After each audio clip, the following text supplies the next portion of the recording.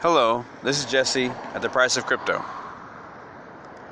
The people that want crypto will say and do things that they believe will get us to crypto. The people that don't want crypto to happen will say and do things that they believe will prevent us from getting to crypto.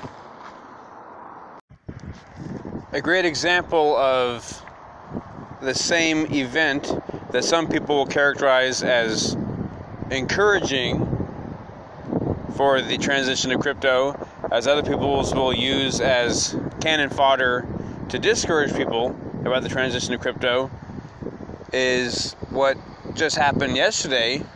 Crypto prices going up 15-20% in under an hour, or the price of Bitcoin going up that much. A lot of folks will say, see, crypto wants to reach a higher number. Crypto is more valuable than other people say it is. And the people that don't want crypto to happen, they'll say, see, the price is erratic, is unknown, is volatile, and it's just going to crash again. So there won't always be agreement on what constitutes better for crypto or worse for crypto. Even the same event could be interpreted in opposite ways. You will definitely hear the phrase price manipulation or market manipulation when it comes to cryptocurrencies, as well as any other market-based trade. That because of manipulation, you'll never know the real price of something. There isn't accurate price discovery. Regardless of the amount of manipulation of the price in the crypto markets, the transition to crypto serves other purposes that can be beneficial in our life. And so here at The Price of Crypto, here on the podcast, on the website, on the video, I'll be talking about the price for our lives, pro and con, as being more significant than the price in an economic fashion. An economic value of a Bitcoin relative to another economic marker less significant than the social, the political, the technological, the cultural, even the spiritual revolution of cryptocurrency. Those are primary. And the day-to-day dollar price, even big moves, will all get washed away by the next down will wash away the up, the next up will wash away the down.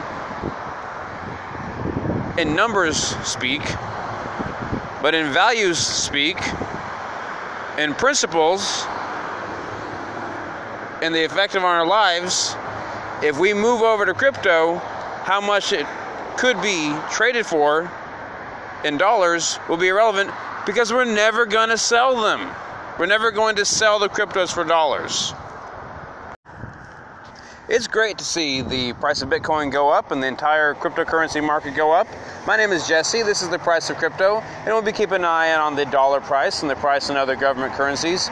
But the overall theme of this podcast, my video, and my website, thepriceofcrypto.com, is that the cost to our mind, to our heart, to our family lives, to our relationships, to our politics, to our culture, those costs to transition to crypto are a permanent